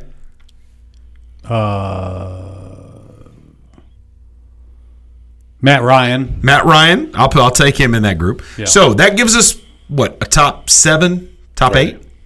All right. Now, without looking, I think it's probably fair to say that all of those guys finished in the top 15 statistically in passing last year in the NFL. Is that a fair assessment, Trent?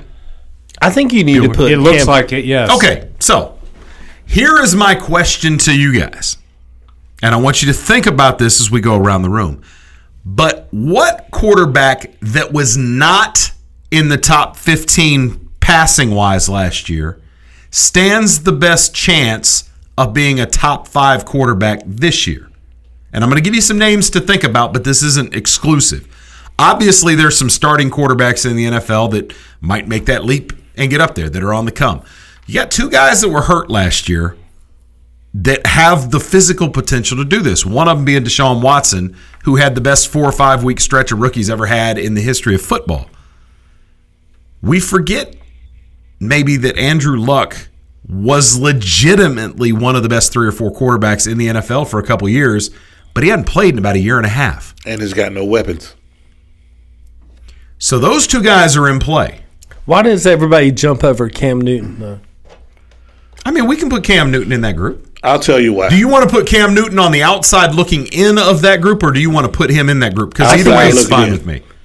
I think he's, at worst, that second tier you were talking about. Okay, he's been league MVP before. I'm not Andrew arguing Luck with has never been league MVP. He was 18th.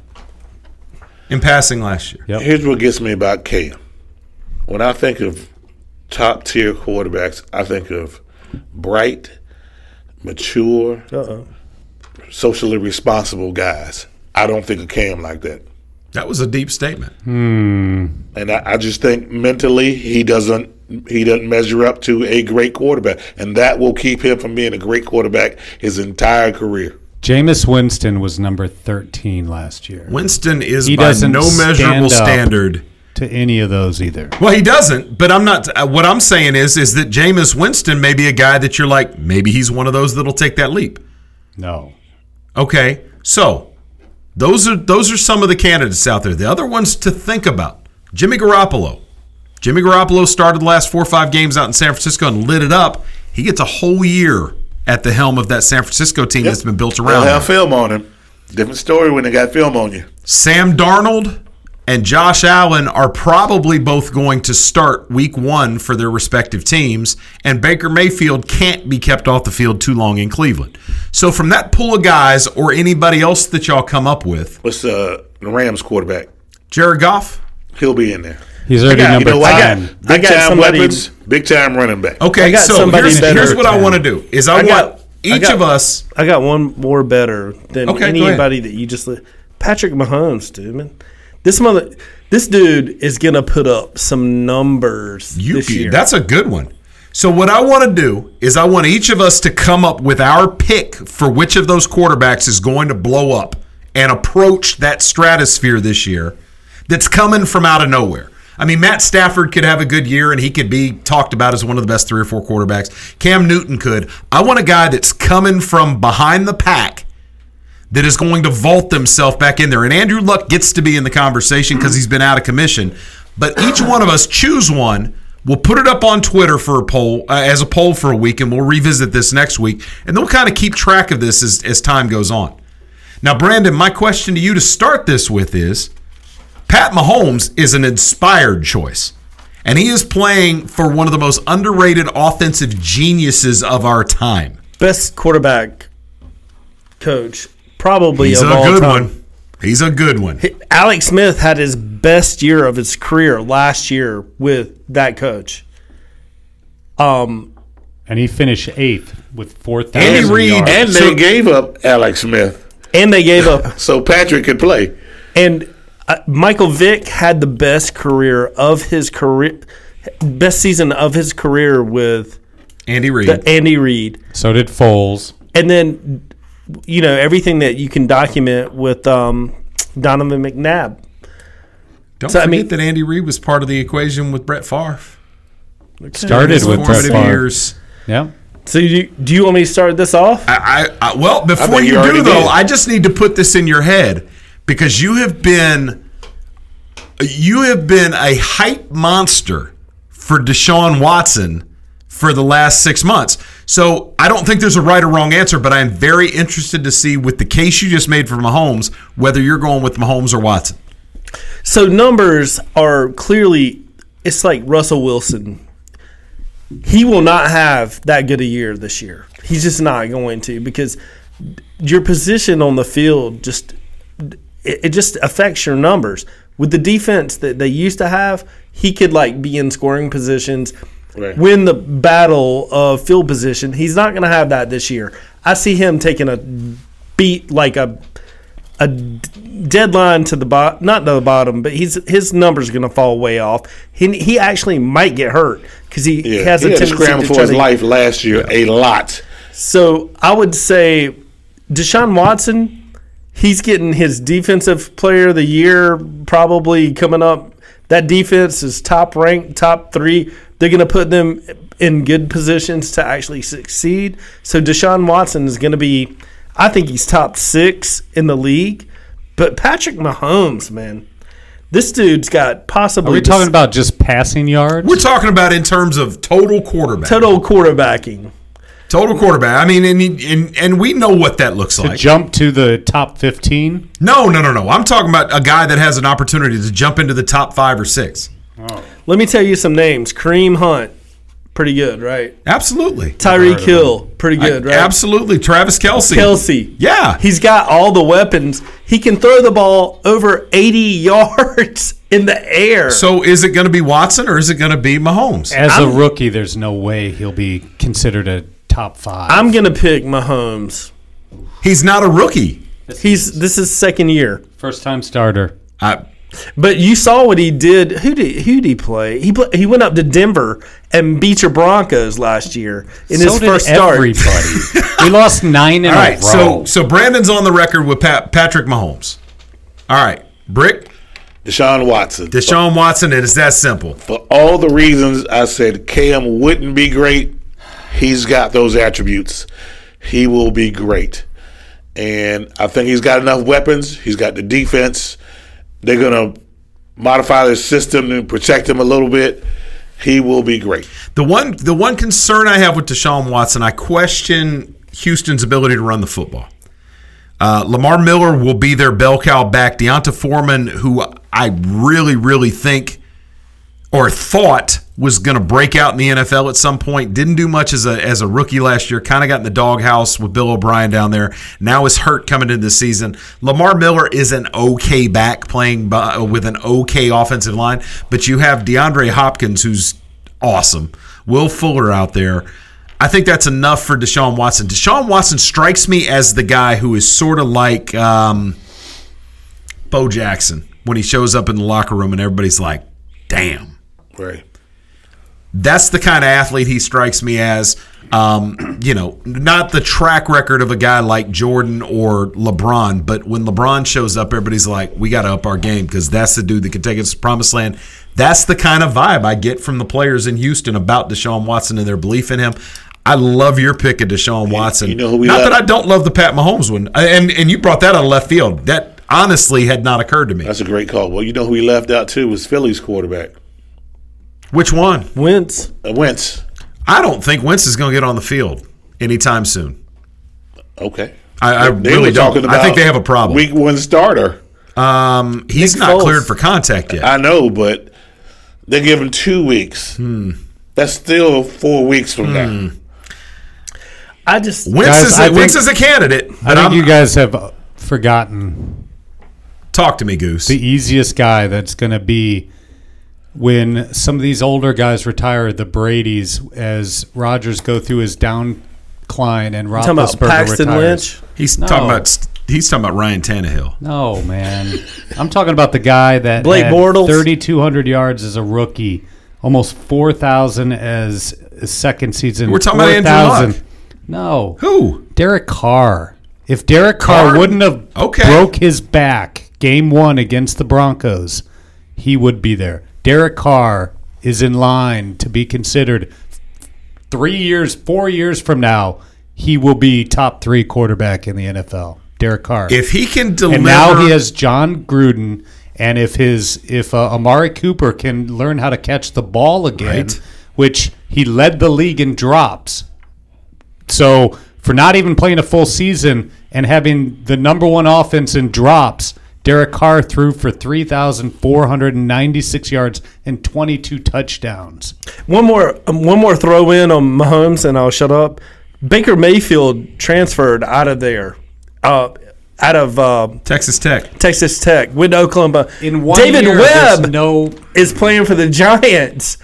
Got out of Dodge, went to play for Cal. Yes, it's not even Cal. It was a Cal State, Fullerton. I don't know, one of those type situations. These guys clearly got out of town for a reason. I mean, this dude's he's good not, at every level. Mahomes, after his first year, he's not going to be considered a creme of the creme top 5 quarterback. How much you want to bet? There's no way. How much? Top 10? Manning wasn't even a top 5 quarterback after his first.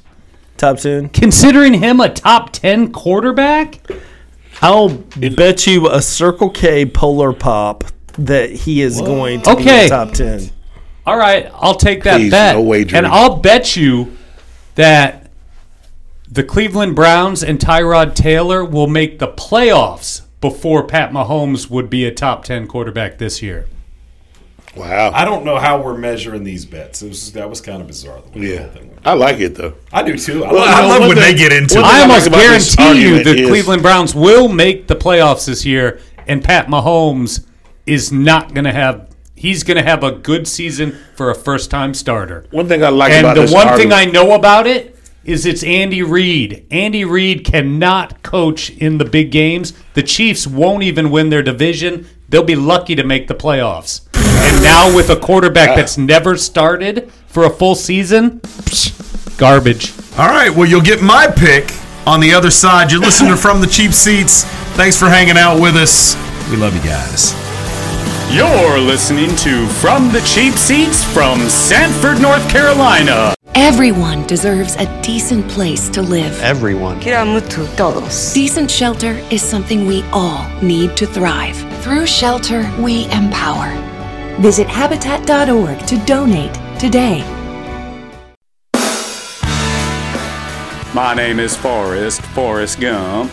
My mom always told me you don't have to sit down close to see the action. Sometimes it's better from the cheap seats. And that's all I got to say about that. Welcome back to From the Cheap Seats. So occasionally people ask me, they're like, how hot does it get between Trent and Brandon in there? And they ask that thinking that I'm going to be like, oh, no, it's just all in good fun. It's not. There are times where I'm afraid that one of y'all is going to come across the table. Out. There are weapons. Every once in a while. There's no weapons coming out, but every once in a while, you guys, both of y'all get red in the face, and it gets pretty salty. It's kind of fun to sit back and watch. I'm going to stab you with a trident. Let me ask this question before you make your pick, and you make your pick. I already picked David Carr. That's right, Carr. I'm sorry. When have you in your entire life looked at the league and with the excitement coming up in this season with the quarterbacks that are playing in the NFL this year? I mean, think about this. You can name 5 to 7 off the top. Bam, they were the best, and there was a sharp drop-off after that. And you think about, we just named at least half the league with a quarterback that we thought they had a chance to be a top 10 guy or a top 5 guy.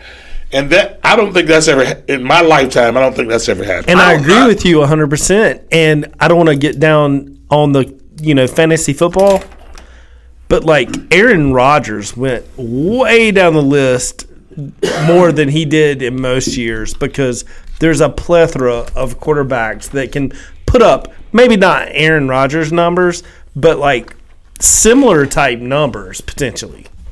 Well, I think there's a lot of things at play. It wasn't that long ago that we were looking at the field of quarterbacks in the NFL and saying, well, all these old guys, where are the young quarterbacks coming from? There have been a couple of hits, but don't lose sight of the fact that when we talk about the top 5 or 6 quarterbacks in the NFL, they're all old. Mm-hmm. So those kids that we're talking about, maybe they'll break out. They need to break out, right? Because Matt Stafford is a prime example. Stafford is the kid came out first player taken in the draft, supposed to creep into that class, and he hadn't. Right. And if he retire, if the rest of those guys retire tomorrow, it's not like, oh, it's Matt Stafford's NFL because he hadn't taken over. Matt Ryan is sort of the guy that is teetering there. You look at him and, well, is he elite? Is he not elite? I don't know. I think he's the tipping point. If you're talking about better or worse, I think Matt Ryan's that guy. If Matt Ryan wins a world championship, he's a Hall of Famer. Well, yeah, if they wouldn't have given up that 20-year free lead, and would have been that elite guy. And his window of opportunity is not closed. Matt Ryan may go back and win a Super Bowl, but Matt Ryan is a guy, when you look at his body of work and the number he's put up, if he adds a ring, he's a Hall of Famer. There is no doubt. At this point, you're like, I don't know. Well, he also had one of the best, most physically gifted, best run every route wide receivers in the history of the NFL in Julio Jones. And he still couldn't get it done with a lead that everybody knew should not. They knew the Patriots should not have come back. So, like, if you put him in any other system, That's something I don't trust. If you put Matty Ice, let's say you put him in, I don't know, with the Raiders or something like that. But that's why I think Garoppolo probably has a better chance than Pat Mahomes because of what Kyle Shanahan did with Matt Ryan and other quarterbacks to this point. I trust more than what Andy Reid can do with a quarterback. I'm not impressed with what Kyle Shanahan did with anybody other than Kirk Cousins. So you don't like that Matt Ryan had his best I think season Kirk Cousins ever. I think Kirk Cousins is one of the least physically gifted quarterbacks in the NFL, and what Shanahan was able to do with him is unbelievable. Well, and that's another quarterback that is coming from the outside in. If he can't do it with the weapons he has in Minnesota this year, he can't do it. Minnesota is absolutely loaded. Folks, if you're sleeping on Dalvin Cook, you weren't paying attention the first couple weeks before he blew out his knee last year. If he's back anywhere close to maximum effectiveness with that legion of receivers they got out there, Minnesota's going to be tough. And you know Mike Zimmer's defense is not going to – there'll be no punk. Minnesota, watch out for him. All right, so let's – I want to make sure we'll recap here. Pat Mahomes to Brandon. Trent went with Derek Carr. Bricky, you went with Deshaun Watson. Does anybody feel, any of you three guys feel like, he got my guy, or did you get the one you wanted? I think I got the one I wanted. All right. So what I'm looking at here, probably Andrew Luck, Ryan Tannehill is coming back off injury. There's a couple of rookie starters, Sam Darnold, who I think is probably going to be the week 1 starter in New York. Is that still the case, Trent? You know? As far as right now. Josh Allen. Have you guys seen Josh Allen play in the preseason? No. Josh Allen. Last week he Josh Allen would be a great skills competition quarterback. If you were throwing balls at targets, if you were trying to throw balls over things, trying to throw from your knees, all the rest of that dude has 0 touch on the football, and I don't know if he can learn it. I've heard the term quarterbacking. There's like you said, you can make all the throws when you got like nobody can tackle you, but in the actual game, you have to quarterback. You have to look. Coverage is off. You got to look defenders off. You got to buy yourself some time, know when to step up, know when to roll out of the pocket, do all those things. He does none of those things well. When I saw him at Wyoming, and I went out of my way to watch him play at Wyoming a couple times when that name started to percolate to the surface, just so I could know what I was talking about, my takeaway was that he was really, really good at throwing the ball really, really hard to wide open targets. Other than that, I was not impressed. He has a huge arm and throws a pretty football, but he was not able to kind of anticipate and throw into coverage. If he had a wide open target, he could deliver the ball, and it was coming with some zip. But that was all he did, and that's all I'm seeing from him in Buffalo. That said, probably going to be the week 1 starter when it's all said and done. And Buffalo, with everything else that they have to put around him, may be the worst team in the AFC this year. In fact, I'm going to go out on a limb and say if Josh Allen starts more than 8 games, Buffalo will be the worst team in the AFC. Just throwing that out there. I think they're probably the worst bottom 5 teams of the NFL. Well, there you go. If they're the worst team in the AFC, they probably will be bottom 5 NFL. Here we go. So, Andrew Luck, it's really hard for me not to take him here. But my issue with Andrew Luck is this guy's been out for a year and a half.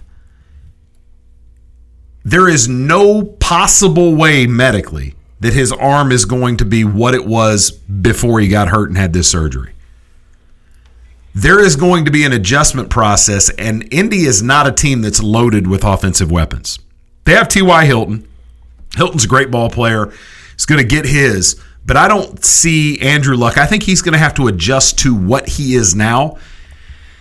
And the fact that he's already back on the injury report already, and they're saying, well, if it was a regular season game, he'd play. Look, dude, this dude needs as many reps as he can get. And I'm scared off. Respect the horseshoe.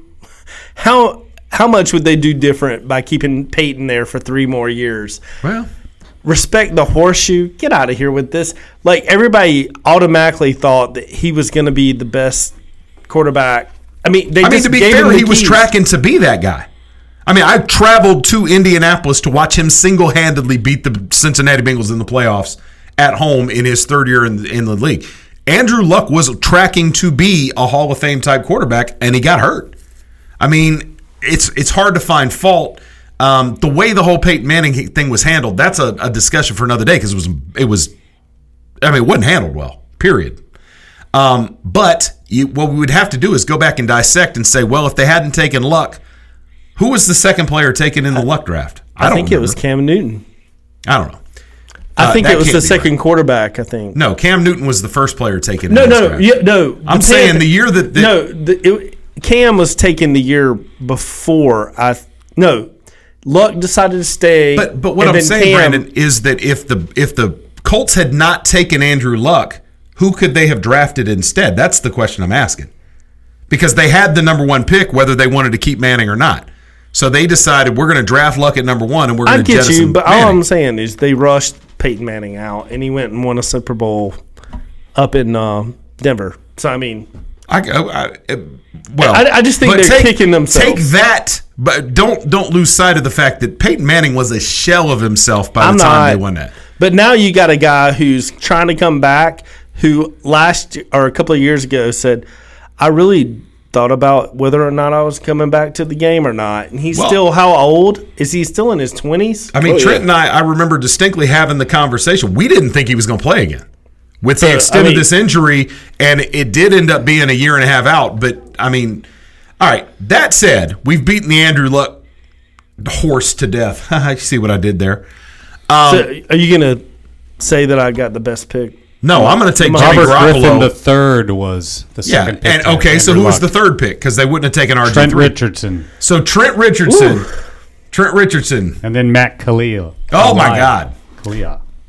Well, he plays for the Panthers. But anyway, long story short, you didn't have to run Peyton Manning out. So anyway, long story short, you got a player that you're picking for this year that about a year and a half ago said he thought he might not even play again. I'm not taking Andrew Luck. Oh, that's what I just told you. I stepped on his pick. I told you that. Yeah. No, I'm not taking Andrew Luck because of all the injury concerns I just talked about. Who is your pick? Jimmy Garoppolo. Oh, okay. Sorry, Jimmy Garoppolo, and it's because I'm so impressed with his choice in porn star. So you gave us a dissertation on Andrew Luck, and it came down to a porn star. Because Andrew Luck could not handle a woman that big. Actually, you know what? I think you're wrong. That's not his girlfriend's name. What is it? I looked it up last time you talked about it, but it wasn't that girl. Yeah. Oh, yeah, it was. Not his girlfriend. He was seen with this girl out having dinner, though. Yeah. Yeah, I don't know what his girlfriend's name is, and I don't know if his girlfriend knows he was out with Kiara Mia. Well, the only reason Chris is picking Garoppolo is because he wants his wife to watch more football with him. Oh, she loves her to do Garoppolo. That's the only reason. That's for sure. Right.